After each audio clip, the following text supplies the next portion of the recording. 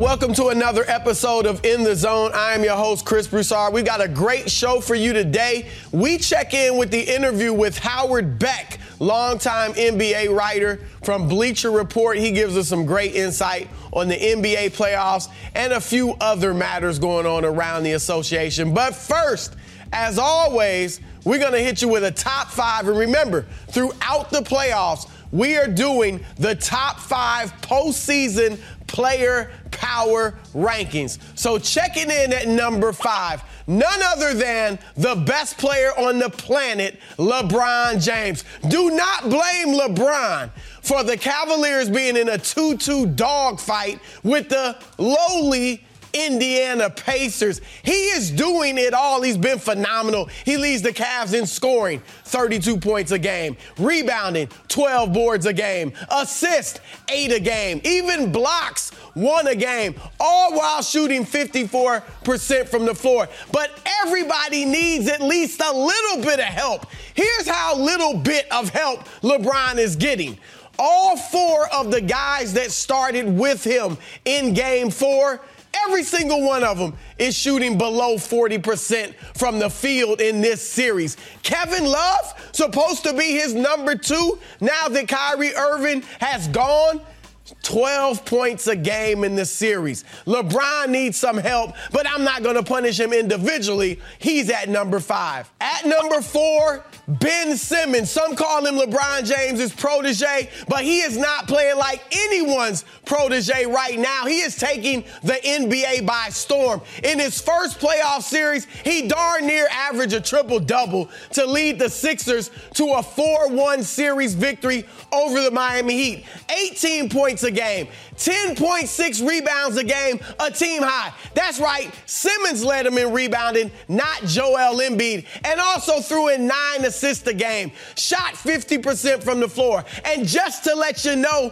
he gets it done on both sides, a team high 2.4 steals per game. With Ben Simmons running the show, everybody in Philadelphia gets to eat. 6 players averaging double figures in the series, including 5 who scored more than 16 points a game. At number 3, Jrue Holiday. He teamed up with Rajon Rondo to outplay one of the best backcourts in the league in Portland's Damian Lillard and CJ McCollum in the New Orleans Pelicans sweep of the third-seeded Blazers in the closeout game, which many people say is the hardest game of a series. He put up 41 points, 8 assists, and for the series shot 57% from the floor. He also showed you that he is one of the best defensive guards in the league. He put the handcuffs on Damian Lillard. After Lillard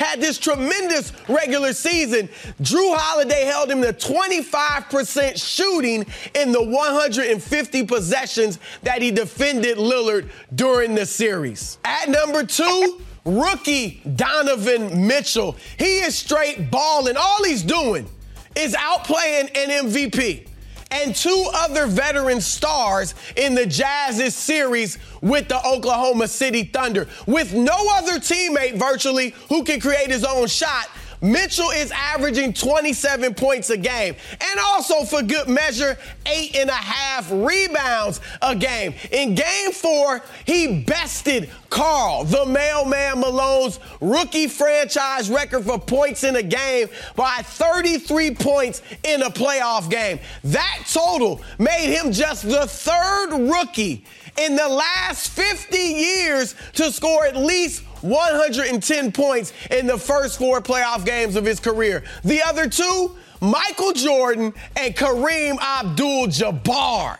Anytime you put yourself in that kind of company, you know you're getting love from In the Zone. And at number 1, for the 2nd straight week, Anthony the Brow Davis. How can he not be number 1? I mean, he's leading all scorers in the playoffs with 33 points a game. In their sweep of the Portland Trail Blazers, he averaged 12 rebounds a game, shot 57% from the field, made nearly 2 steals a game, blocked nearly 3 shots a game. I mean, he did it all. He is the number one reason that the Portland Trail Blazers have prematurely gone fishing, shopping, sunbathing, whatever they're doing now. They're no longer playing basketball, and Anthony Davis is the main reason why. That is why he's number one on this week's top 5 postseason player power rankings. All right, I want to welcome into In the Zone a good friend of mine, longtime colleague, Howard Beck. He's a senior NBA writer at Bleacher Report.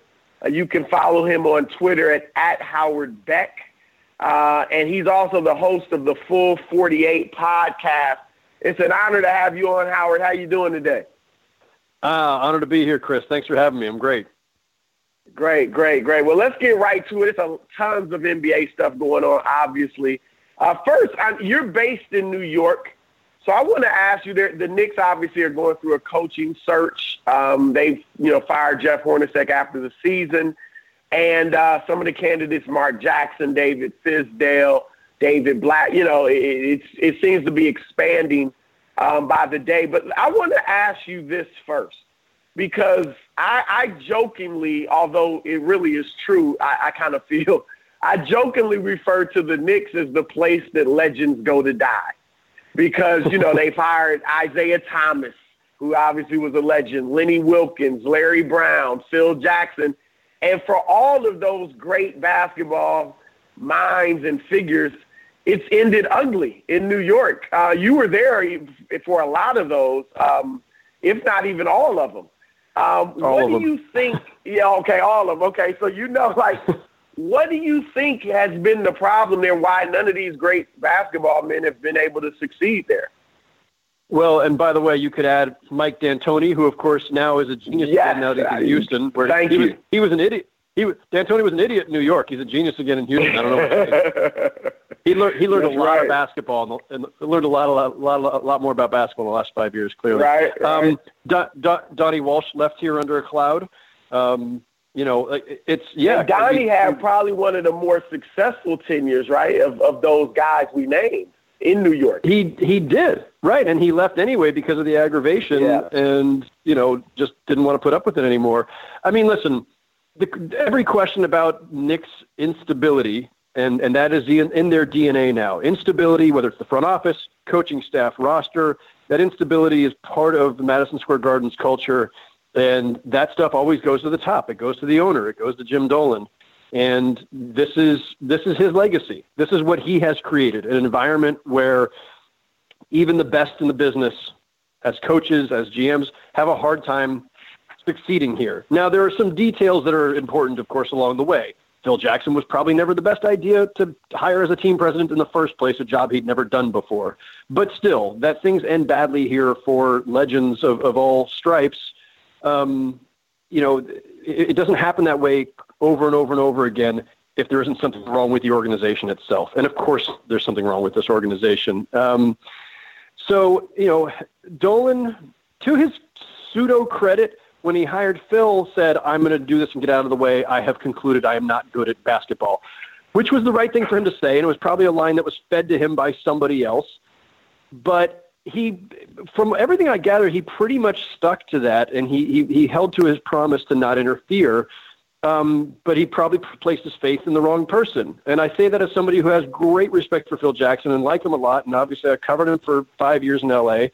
But I don't think that when you finally decided as the owner to take a hands-off approach, you should have put it in the hands of the franchise, in the hands of somebody who was really not just capable and a smart basketball mind, but somebody who had the experience of running a front office. And Phil Jackson didn't have that. So call that whatever it is. The fact is you still end up having to turn around and chase off another big name. And, he elevates Steve Mills, who has been with the Garden in one capacity or another for most of the last 2 decades through all of this instability. And then he hires Scott Perry. So now you've got a new-ish front office, but the jury's still out on that. I don't know. It's hard to know where they're heading. Now they're going to that twosome. Mills and Perry will pick their head coach, So we'll know more soon about what their ideas are, presumably, and what the kind of direction they're choosing. But yeah, listen, if things go badly again, Porzingis is out for most of next season, and, Ntilikina doesn't take a big step, and, Tim Hardaway Jr. doesn't keep growing. If nothing changes, 2 years from now, you and I could be having the same conversation. They'll have fired Steve Mills and Scott Perry, and whatever coach they've hired will be gone too, and we'll be doing this whole cycle all over again. And listen, that's part of pro sports. Coaches, GMs are hired to be fired, but you should get a longer life cycle out of them. You could at least up those averages. Get 7 or 8 years out of a front office and 4 or 5 years out of a coach instead of like 2 years. That would be an improvement. Yes. Well, that's what. Before I ask you who you think would be the best man for the job, does it matter? I mean, because it's not a great job as constituted, and Porzingis, it looks like he could be out for most of next season, if not all. Yeah, and that's the thing. When you ask, is it a good job or what kind of coach fits, it almost doesn't make a difference to me, because this is not a team that's designed to win right now. It's still a roster that has a lot of holes, and the most important player, Porzingis, is missing at least half of next season and potentially all of it. I mean, none of us can know that, right? Every ACL surgery, every ACL recovery is a little different. And he is 7'3". I mean, this is not the average. Like, it's one thing when a 6'2" guy tears his ACL and gets it repaired. The kind of pressure and torque and strain that a guy at 7'3" who moves like Porzingis does, that's a different kind of stress on the knee. So maybe you're going to take a more cautious approach, and maybe that's the wise thing to do with him heading toward free agency next year from this summer. So it's hard to know. And so, it's probably another lost season. I mean, I don't think that's even a stretch to say that without your franchise star for most or all of the season, and with nobody else to really build around, I don't think it's a team designed to make much progress. And so when it comes to the coach, listen, I guess the right answer is a coach who is a teacher first, who's a development guy, because it's, you've got some key young pieces, whether it's Porzingis and Ntilikina, the draft pick that they're going to get in June, currently 9th, I think. You're going to have, it's a developmental group. They've got some veterans hanging out, but I think your best bet is to try to offload those guys, which they should have been doing anyway, and keep going young, because you just need to build a group that's going to grow around Porzingis. And, now who fits that bill? I'm not sure. There are some pros and cons to all these guys, but as I say, I'm not sure it matters who the coach is for at least the next year or two. Yeah, no, that's a good point. I've thought Mark Jackson would be a good fit, obviously the New York ties, but he was good with Golden State as a young team to instill confidence and defensive mentality and all that.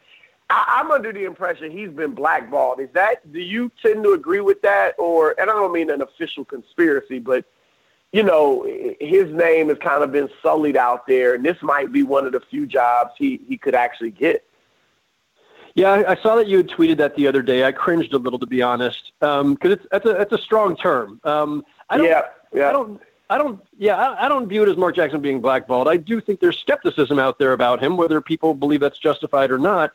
There was a messy ending in Golden State. They didn't fire him just because they lost, in the first round series to the Clippers, right? It wasn't about that. They won 50-something games. Yeah, that was a breakthrough season in terms of their win total, first 50-win season and forever. So it wasn't about the results. It was about relationships, both with his staff, with other people in the organization. And look, it's certainly fair, too, to say that, yes, that was a young team that he developed, that he instilled, especially the defensive end, a tremendous discipline in, and it became a 50-win team under his guidance. But their offense was average, and they had two of the greatest shooters, as he was the first to note, possibly the best shooting backcourt in history. He was absolutely right about that, and I think a lot of people scoffed when they first heard him say it. He was right, but he didn't deploy them well. His offensive schemes were too simplistic. They were very heavily reliant on isolation play. Steve Kerr brought a more dynamic offense. Now, would that offense have bloomed under Mark Jackson anyway? We'll never know. But I think that people are judging him on the results. I think that the relationships and the things that people have heard and that have been reported probably hurt him a little bit. I think he's gotten – I mean, correct me if I'm wrong, Chris. Hasn't he gotten into a couple interviews over the last couple of years? I thought he's at least interviewed for a job or two. He may have – I mean, not many. I don't know exactly if he's had interviews. I can't recall off the top of my head. I think maybe one or two, but obviously, yeah, he hadn't gotten any of those jobs. But yeah, there's no doubt. I mean, Kurt took them to a whole nother level, and that as well as some of the other issues could definitely be hurting him. But it'll be interesting to see who they go with in New York. Now, I want to move on to. Oh, go ahead. No, I was just going to say, quick thought. I do think that he would be an interesting choice for New York for some of the reasons that you kind of alluded to. If you're not going to win for the next couple of years, get a coach who is a strong leader who can not only raise up the young guys, but also it's important in New York to have a coach who has a certain presence and who communicates well with the media and who resonates with the fans. So if you're going to be losing anyway, it would be good to have a good personality in that spot where – whether it's good coach, bad coach, average coach, whatever, he's a representative of the team. He puts a different face on the team that fans, I think, would respond to. So at least it's a little bit of goodwill and a connection to the fans that has a value of its own. And that's not to say that his coaching doesn't have a value. It's just that in New York, you have to consider these other things too, especially if they're continuing to go through a period here that's going to be a little rough on the court. It certainly would help to have a good ambassador of the club and one who already has New York credibility standing there in front of the cameras every day. So there's a lot to say for that. I do want to get into some playoff talk, but I want to ask you before that another, you mentioned some dysfunction and some issues going on with when Mark Jackson was in Golden State, relationships. How surprised are you to see the way this situation in San Antonio with Kawhi Leonard and the Spurs has developed, and where do you think, how do you think it ends up? I mean, a lot of people around the league think he'll get traded this summer. Others think the Spurs will still offer him that super max and try to work it out. Where do you stand on the surprise factor and then on how it ends up? I mean, I have misread this situation from the start, I got to say. If you had asked me a month ago, 2 months ago, 4 months ago, I would have said there's no way he's still out in the playoffs. He's going to be playing in the playoffs. He'll be back in the playoffs. I would have thought that absolutely. I'm stunned that he's not. Now, is that because of injury that truly still needs rehabilitation? Is that because of some mental block? Is that because of some rift with the organization? Is it all of the above? I don't think we know, which, hey, typical of the Spurs, we know as little as possible. Yep. I still have a hard time believing, as great as that organization has been and remains, that they won't find a way forward here. That not just the $200 million that's eligible, that's on the table for Kawhi Leonard and an extension, but just the fact that this is an organization that in general is going to do things right, is going to make the smart moves. I have to believe that common sense will prevail once the season is over, which it may be very soon, that once you can get guys in a room and talk this out and discuss whatever the differences of opinion are about the injury or the treatment, the rehab, whatever, I got to feel like because it's in everybody's best interest. I think it's in Kawhi Leonard's best interest to resolve this and stay there. I said it's obviously in the Spurs' best interest. So, yeah, look, after all this time, I think we all should probably still have faith that the Spurs will figure out a way to resolve what is clearly a very unusual drama for them. Do you, a lot of teams, we're reportedly the Clippers are going to put together a trade package for him. I think Boston will try to do that. And they certainly have the pieces to probably put together the best or certainly one of the best offers. If you were running Boston, would you put Jaylen Brown or Jason Tatum in a deal for Kawhi, or would you kind of stand pat? Yeah, it's a really tricky one, right? I mean, look at how great those guys are playing, and they're still so young. They have the potential to, be both of them to be perennial all-stars, but could they be as impactful as Kawhi? I mean, Kawhi was an MVP candidate a year ago, and Kawhi, when he was healthy, was one of the best two-way players in the NBA. He's built for today's NBA. Ordinarily, I would say you take I guess the bird in hand is the one who's not actually in hand in this case. The analogy is all screwed up. But I want the established all-star, not the guy who might become an all-star, right? As long as he's still in his prime, and Kawhi Leonard is. So ordinarily, I would say, yeah, go ahead and flip the young guy with the potential for the guy who already has that potential realized and who you can get several more years out of and who might accelerate your ability to become a true championship contender, because you put Kawhi Leonard at full strength with Kyrie Irving, Al Horford, and whichever of the two young guys that you kept and the rest of that crew, plus they've still got more picks because they always have more picks. You're in great shape to contend, right? And maybe you get a leg up on Philly because they're coming fast too. But here's the concern. What is the physical part? Is Kawhi right? If he's not right yet, why isn't he right yet? And is he going to get back to the old Kawhi? Two, this does kind of feel like there's something else going on, right? Like whether it's him or the advisors around him, or if it's psychological, the way it kind of was with Derrick Rose coming back from his knee years ago, then you start to worry about mindset. And, are you acquiring the Kawhi? Yeah. Does that make him maybe less valuable to, teams question, is that the guy we can count on? You know what I mean? Yeah, for sure. That would give me pause. That would absolutely give me pause. Now, that's why you do your due diligence. And of course, Danny Ainge is as skilled at this as anyone. He and I would assume no other GM would make a deal for Kawhi Leonard that costs you, great prospects and picks and everything else, unless you have determined for certain that he's fine, mentally, physically, emotionally, and otherwise. But right now, I think there's good reason for people to wonder about his mindset.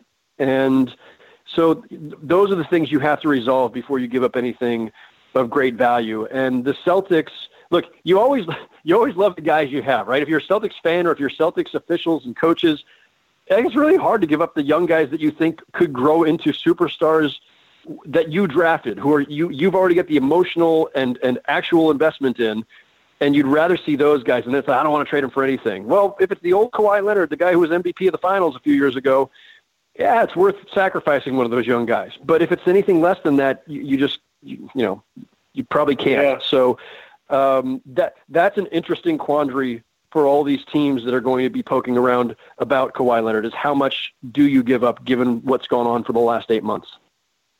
Let's stay I guess we've been in the East and the West with Boston and Kawhi out there. Let's stay in the East. Cleveland, obviously struggling a bit with Indiana in their first round series. That's tied at 2 games apiece.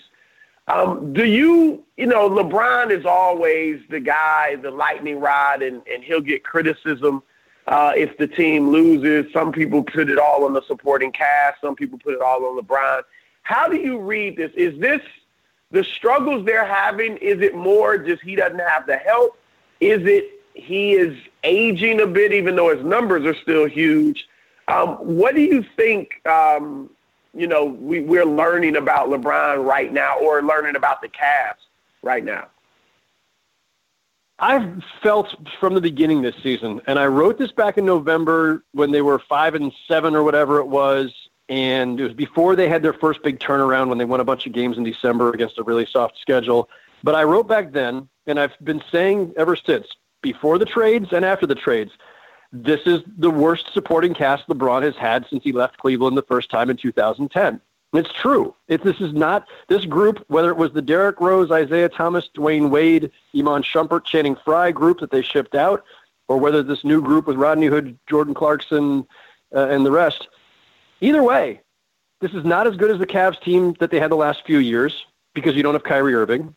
And some of the guys who were left over from those years aren't as good as they were. Tristan Thompson's not the same guy. J.R. Smith's not the same guy. Shumpert, before you shipped him out, wasn't the same guy. They're just nowhere near as good as they were the last 3 years in Cleveland, and they're certainly nowhere near as good as those Miami Heat teams were, with a still in his prime Dwayne Wade and Chris Bosh and the great supporting cast that they had there. So this just isn't a very good team overall. And that everything always goes back to LeBron is just, it's such a dumb, tired trope. And I know that like this is how we as fans and media talk about the NBA in general. It's never about, can the Celtics win? It's going to be, can Kyrie win with the Celtics? And it'll always be a referendum on his move.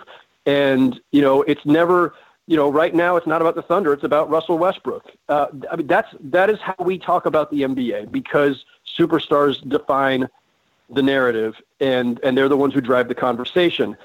But the reason I always defended LeBron's decision back in 2010 to leave Cleveland for Miami was because it's a very simple truth about the NBA. Nobody wins a championship on their own. Even the best players in history don't win it on their own. Magic and Kareem needed each other, Pippen and Jordan, Shaq and Kobe, on and on and on.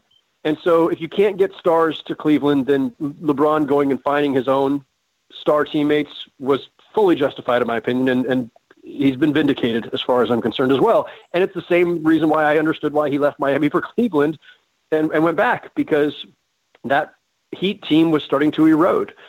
So right now, what he has is a very, very good Kevin Love. Kevin Love's an all-star and a legitimate all-star, but he's not at that same level of all-star or that same level of offensive dynamism as Kyrie Irving, as Dwayne Wade was.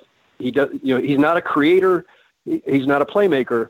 So, and the rest of those guys, these are average or below players, Chris. I mean, this is, for whatever people loved about Jordan Clarkson in LA and the numbers he put up, I mean, he's, the guy can score a little bit. He was coming off the bench on a bad team. Yeah. On a bad team, and he's got a lot of bad tendencies. And Rodney Hood, there's a reason Utah was willing to just let him go for nothing, because he's a really frustrating, inconsistent player.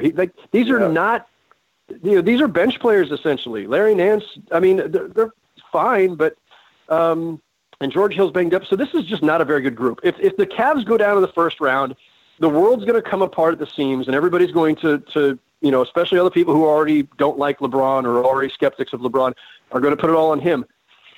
Fine. I guess that's the way the world works. But it's a dumb interpretation of what we're seeing. LeBron is still performing at an incredibly high level, and every team in the league would kill to have him, and he just doesn't have that much support around him. I still think they'll get out of the first round, but I've had skepticism about this team, as I say, all season, that they would come out of the East, and when asked, I would still lean their way based on LeBron, if nothing else, and because nobody else in the East can make that convincing of a case. But our buddy Michael Lee tweeted it earlier, or maybe it was last night, that the East is wide open, and I think that's the case right now, which is a good thing.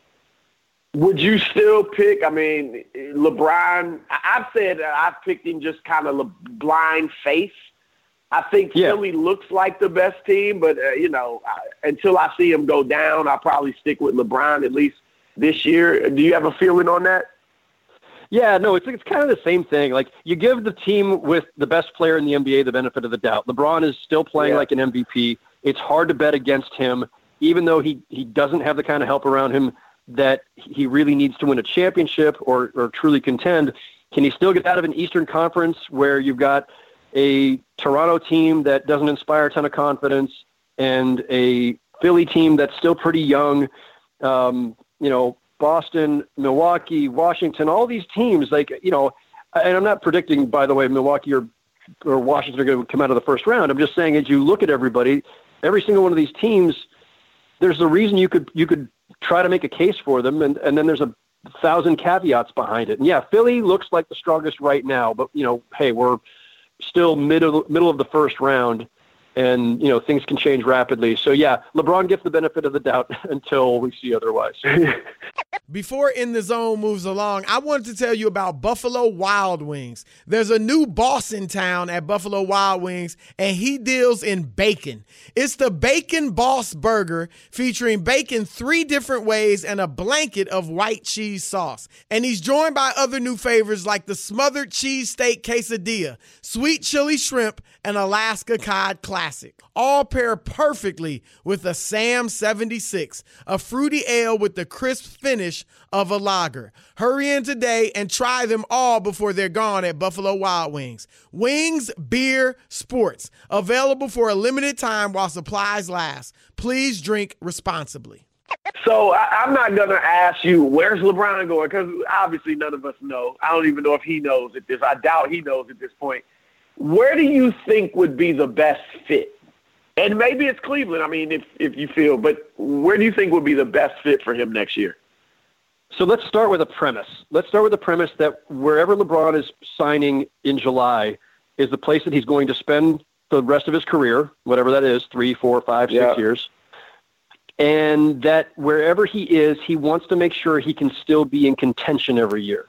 That he has a true shot at contending, if not immediately, then very, very soon thereafter. If that's the case, if I'm LeBron and whenever this Cleveland run ends, if you're looking around at that roster, where are you seeing a future on that roster? So I feel like Cleveland, like I'm already ready to like cross them out if it's based on contending. Now if it's based on just, hey, stay home, don't burn those bridges again. Maybe your family is settled and everything. You don't want to leave that area again. Okay, I could see it on that. But if it's about contention, I don't see it in Cleveland. Do you? Unless that Nets pick wins the lottery, jumps up to 1, and they can flip it for an all-star. Because that pick, I don't care who it is, that pick ain't helping LeBron James win championships, even if it's number 1. Yeah, and I don't think he'll get excited about it. You're right. No, that kid's going to need to grow up and develop just like everybody else who comes out of the draft. And I think if that pick, if LeBron were to tell Cleveland, I'll stay, for the next several years, I think they would trade that pick for him. Yes. But if that pick stays at 8, then you're not getting much for it probably. But if that pick gets to number 1, 2, 3, now you've got a shot to flip it for somebody who can help you right now, assuming that LeBron says, I'm going to stay and play with that guy. But short of that, he's not staying to play with Jordan Clarkson and Tristan Thompson and like that. I don't see it. I mean, I don't know how else they get better. What are the moves they can possibly make? So if it's about contention, I think you start looking elsewhere. Philly becomes really intriguing in that sense. But we let's play the what-if games. We all think that Durant probably doesn't go to the Warriors if not for the fact that the Warriors lost to Cleveland, and now there was justification to need him. What if the Sixers get to the finals? Even if they lost in the finals, the Sixers get to the finals without him. That would be really weird for LeBron to go jump to the team that's already in the finals. I was going to ask you that, and I know it's not your style to rip somebody, but as you know, a lot of people would just pounce on LeBron. Do you think that would that be too negative of a look for him to go to, the Eastern Conference champion who's right there on the verge of maybe winning, Well, it's interesting. It's interesting because let's look at that in the light of the other moves he's made. When he went to Miami, it was looked at as front running to an extent because he joined up with Dwayne Wade and Chris Bosh, and then nobody had ever done anything like this before, and people flipped out about it. But it's not like the Heat had been a powerhouse until those three got together, right? Like it had been years since they'd been in the finals. And when he went back to Cleveland, he was joining a team that had been in the lottery every year since he had left. So he wasn't. The idea of being a front runner, that's the backlash that Durant got. I think, I can't say this definitively, but I think that LeBron has always kind of looked, has been offended by the idea that Durant was doing anything similar to what he did, because Durant did go to a team that had been in the finals, whereas LeBron helped build something in Miami and helped build something again in Cleveland. Yeah. And so I don't think LeBron wants that look. I don't think he wants to be viewed the way that Durant was viewed, as being a front runner and joining essentially a rival. What if the Sixers are the ones to knock the Cavs out in the second round? And then he goes to them, it's going to look like the Durant situation. And I don't, and again, I'm not one who judges Durant on that. I'm fine with it, but that is how a lot of people viewed it very negatively. So I think, as long as Philly doesn't get to the finals or knock out the Cavs, I'm with you on that. That's an option. Here's the other thing I like, Chris. Go ahead. No, go ahead. No, go ahead. Well, I see Philly and the Lakers as just two interesting options from a narrative perspective. And LeBron's always very aware of the storylines that will attach to decisions that he makes and things that he does, right? So in both cases, he can go to a storied franchise that has gone through a very fallow period. The Sixers, it's no longer fallow. They're in the playoffs. They're good. The Lakers still in a fallow period. But storied franchises in big cities where if he shows up, it's I'm gonna bring these guys back to glory. I'm gonna bring up the young pups. I'm gonna teach them the ways of LeBron. I'm gonna teach them about work ethic and how to think the game.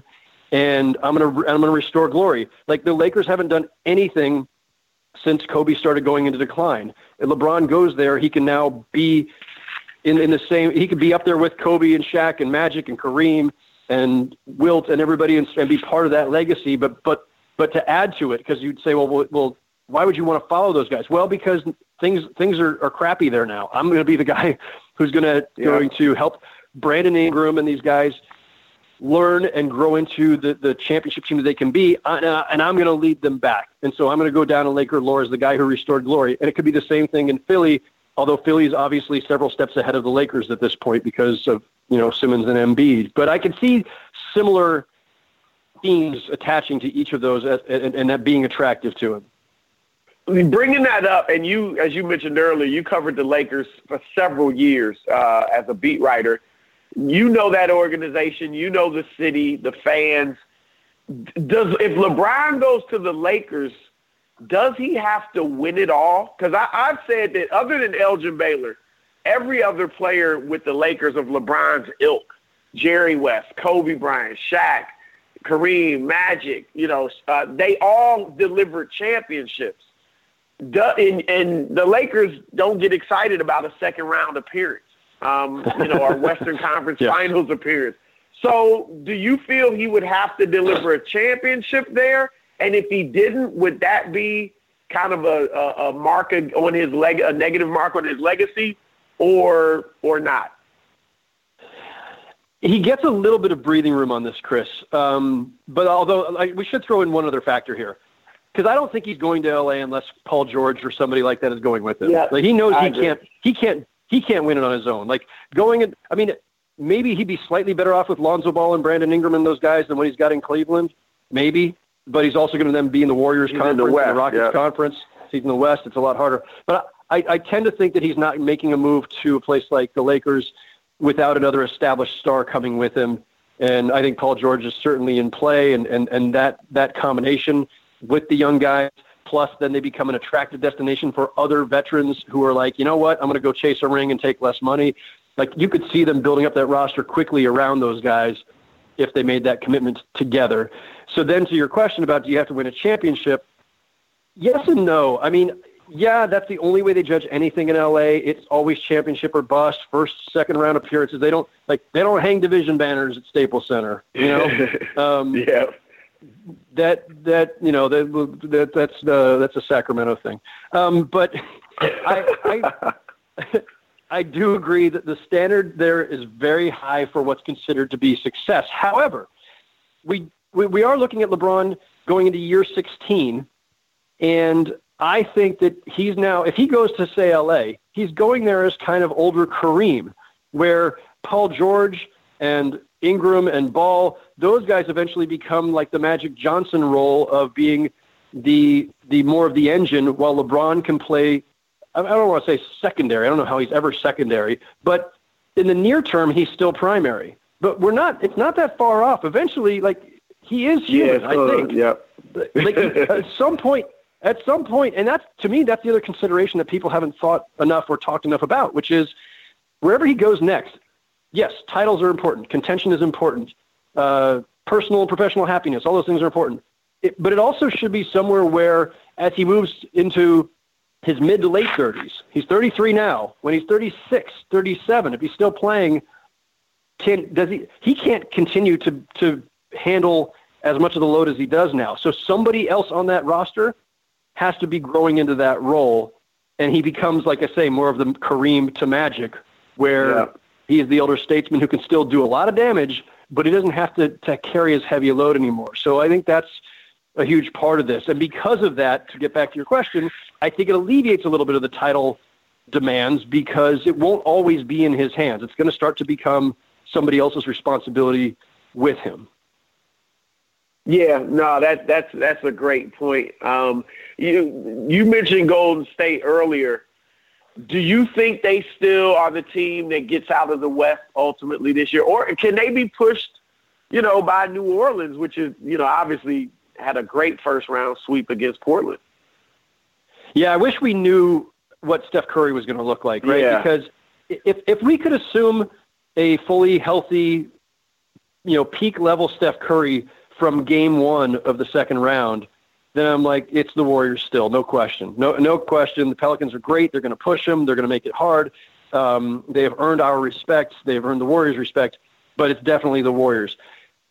But we can't say that right now. Curry's going to be reevaluated later in the week. Maybe he plays game one. Maybe he doesn't play till game two, for all we know. And we don't know what he'll look like when he gets back out there. Is he 100%? Yep. Or is this going to be like a couple of years ago where he's never quite right again for the rest of the postseason? Then they become a little more vulnerable. Now, the Warriors still have more talent. They obviously have more experience at this level. They've been together longer. There's still a lot going in their favor, and I'll still say that they're going to win that series. But if Curry's a little diminished, the challenge becomes steeper because stopping Anthony Davis, I don't know if that's probably not possible. So what you're going to need then is to just have the firepower where it doesn't matter. And to have the full firepower, you got to have Curry out there with Durant and the rest. So I think the Pelicans. So if he play, let's say he misses the first two. I'm just obviously speculating. If he misses the first two games of the series, then comes back at 85, 90%, playing well, but maybe not quite at his optimum level. Do you actually think New Orleans could beat them? I think it's possible. I'm not ready to say that I certainly wouldn't predict it. But if we're talking Curry missing the first two games and coming back diminished for game 3 through whatever, I think that's pretty scary. The Pelicans are legitimately good now. They're still weird. It's still kind of a strange group. But it's a much more logical group than it was when they started the season. Like, they're better off. I know I'm going to get killed. They are better off without DeMarcus Cousins. It's better to have. I agree. You know exactly what you are about. Your identity is about Anthony Davis and to an extent about Drew Holiday, and everybody else fills their roles around them. Now, they could use more shooting. They could use more wing defenders. They could use more depth. There's a lot they could use, but they have a more logical lineup, especially for today's NBA, with Anthony Davis as your undisputed number one option, your undisputed center, with a stretch four in Mirotic next to him. Yeah. Like, this is a more logical roster than what they had to open the season. And I think they're truly dangerous. And Alvin Gentry knows that Warriors team well, so they're going to be prepared. Yeah, and I'm with you on Cousins. Look, I know it doesn't really happen much in today's NBA, and he obviously puts up huge numbers. But I would say you're a small market team where money matters. You can't just spin through the roof. So that's another thing that I think they're a better team without him, as good as he is individually. For all the reasons you said. And I mean, why would I pay that? If I pay that huge money to him, I mean, I'm through the luxury tax because Drew Holiday is making big money. Obviously, Anthony Davis. Do you think they would have the guts though? Because a lot of teams just won't let a guy like that go. Most of what I'm hearing now, though it could change, is that it looks like they'd bring him back. But what are your feelings on that? My feelings are that DeMarcus Cousins is a risk. He was a risk even when he was healthy because of his volatility, his track record. But he's a bigger risk now because Achilles injuries are no joke. It's not a pretty list of people who have tried to come back from these things, and he's later in his career. He's still in his prime in theory, but prime varies from player to player depending on your health. And right now, he's got a very serious injury to overcome. He's a big guy, and he's not one who's ever been viewed as particularly diligent about his workouts. So that he may gain, he's almost certainly gaining weight while he's recovering. I think there's a lot of risk there. And put it this way. If the question is, would you keep him if it took giving him a max deal? I'd say absolutely not. There's no way I'm giving him a max deal. The only way I'm bringing him back is at some sort of lesser number that minimizes my risk. And even then I'd be uncomfortable because they're playing so well without him. And he does, look, he's got a track record. He's been a tough haul for teams to deal with. And, that money, now you and I both know the salary cap is complicated. And just because you don't spend $150 million on DeMarcus Cousins doesn't mean you automatically have that available to spread around other players because the cap doesn't work that way. However, you can't tie up all that money knowing that you do have all these other needs, and that if you've got a roster that's really working well, that's made it to the second round for the first time with Anthony Davis, that has nice pieces there. Now what I'm thinking is, what's the best use of my resources within the constraints of the cap to get myself a point guard? Because Rajon Rondo is eventually going to age out. I don't know how long he's sticking around, but I'm going to need a point guard of the future. If Drew Holiday is now essentially kind of like a ball handling off guard, I'm going to need more shooting. I'm going to need, as I said, perimeter defenders. There are other needs I would rather take care of with that money. Yeah, no, I'm with you. The team they beat, Portland, is it time to blow up that backcourt? To some people, it's reminiscent of Steph Curry and Monte Ellis. And remember that Monte Ellis trade at the time was not popular when they split up those two. Do you see the same thing being necessary in Portland? Yeah, the only problem I have with that analogy is that whoever is Monte Ellis in this analogy is way better than Monte Ellis. Like Monte Ellis got the benefit of being like a fun-to-watch, high-scoring Warrior at a time when the Warriors had been crappy for so long that fans just like it didn't. They were going to be they were going to embrace and elevate him regardless. So he had his stature in the Bay Area was a little bit beyond, or a lot beyond, what he actually merited, I think. So I think C.J. McCollum, if McCollum is the Monte in this analogy, he's way better than Monte. But anyway, I think the Trailblazers have painted themselves into a corner. Obviously, a lot of those big contracts they gave out in 2016 are coming back to haunt them. The Nurkic deal, which looked good in the short term, it still is fine. It's not hurting them, and he's a free agent, so he can walk. But I mean, he's not that piece they were missing. Like what they wanted was, if we can find that front court piece to balance out, our all-star-ish backcourt, then we're good. But they just don't have anybody they can rely on outside of the two guards. And so if you're locked up cap-wise, which they are, if you don't have anybody immediately emerging in the front court, and we'll see about Collins, but it could be a while, I think you have to seriously entertain it. I think that, you've got to find another way forward. And I don't know, there's just not that much flexibility given their cap situation. If you just roll it back with the same group next year, still built around McCollum and Lillard, you can expect probably the same result. Yeah. No, I hear you. Before we go, you retweeted something, I think it was Monday morning, this morning, saying that basketball Twitter is getting less fun every day and wonder why it has to be so toxic. Tell me kind of what your feelings are on that, and does that weigh on you, you being a high-profile and active basketball Twitter personality? As are you, my friend. And you probably get a lot more backlash. You get a lot more backlash than I do because you're a TV guy.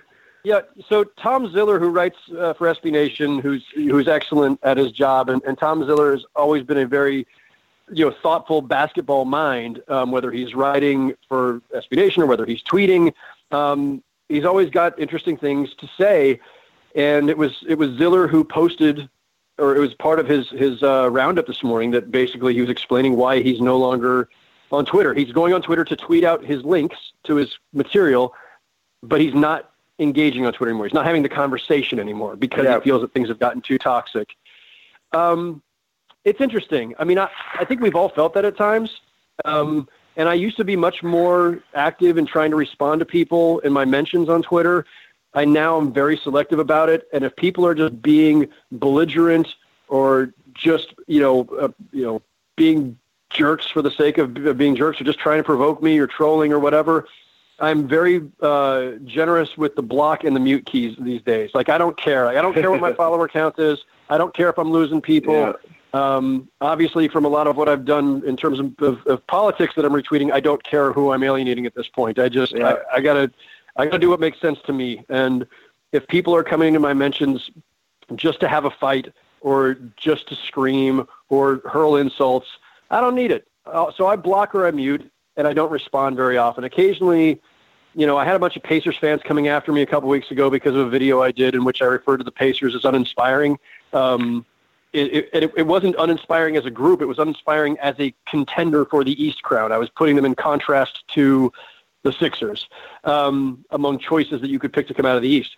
But that word really pissed off a lot of Pacer fans. So I have Pacer fans coming at me, and because enough of them did with the same complaint, I thought I should at least respond. I found the one guy who was actually being civil, and I responded to him and said, "Thank you for being civil. Here's why I used that word. Here's what I was referring to. Here's what the context was. I'm not sure why people are so out of shape, but okay." And in doing so, I hoped that the rest of them would see the response to that guy, and that would just take care of it. But all the ones who were being belligerent, I either muted or blocked. I don't know what specific thing. I'd be curious to know if it was a specific exchange or series of exchanges or what it was that finally drove him to say he's just not going to do it anymore. I've never reached that point. There have been plenty of times where I feel like Twitter is just a freaking cesspool, and it's dragging us all down. But you can regulate that yourself. You can choose not to respond. You can choose to block and mute. You can choose how much to use it. But yeah, there are times it's a little depressing to see what's on there. I got one more question before you go, and it's kind of back to basketball.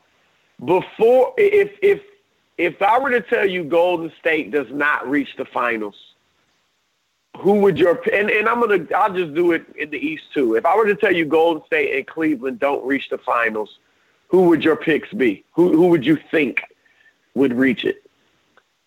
I mean, I really have a hard time believing it's anybody other than the Warriors or Rockets. So if it's not the Warriors, I'm going with the Rockets. I just don't think anybody else is even close to their level. And, as fun, as intriguing as the Pelicans are, that would be an awfully big leap for a team that hadn't even been in the playoffs for a few years. Normally I would apply that same principle to the Sixers, that for a team that hasn't been in the playoffs in years, to make a leap from lottery to finals is huge. But the East doesn't have a team like the Rockets or the Warriors. The East doesn't have anybody that you just look at and say, well, you're never getting past Team X. If it's not the Warriors, it's the Rockets. If it's not the Cavs, man, it's wide open. Tough. There's no question. Look, Toronto fans, this is another fan base that's always got a chip on their shoulder. They feel like they don't get respect, and people don't give the Raptors their due.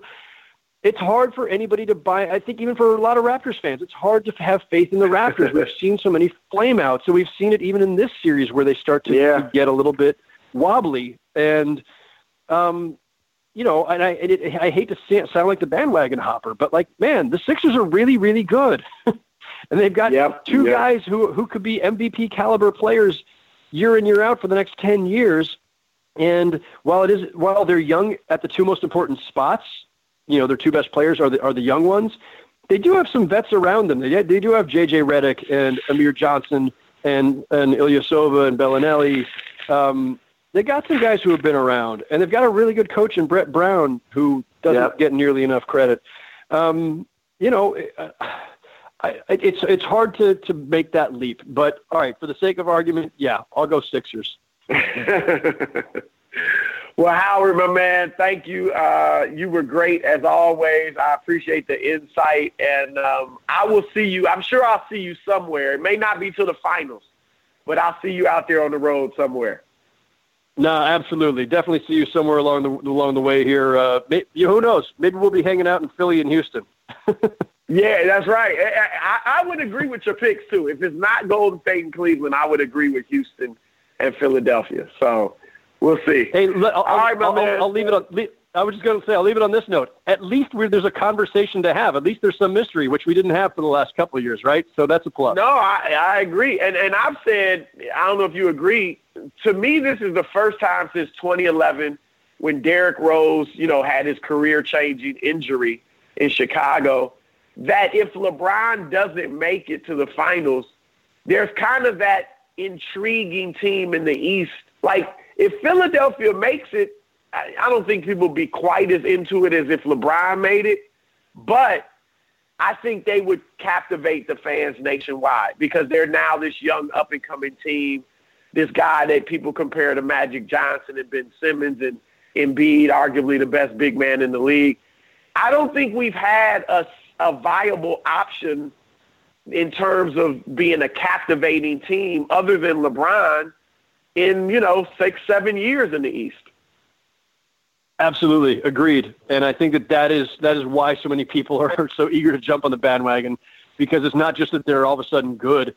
It's that they're fun. They're intriguing. Yeah. So, yeah. But like I say, whoever makes it, even if it's the Cavs again, the fact that we can even have a reasonable conversation that there is some question, some mystery about it is good for the NBA, because that feeling of inevitability the last couple of years was, a little bit of a downer. It's more fun to have a real debate and see how it develops.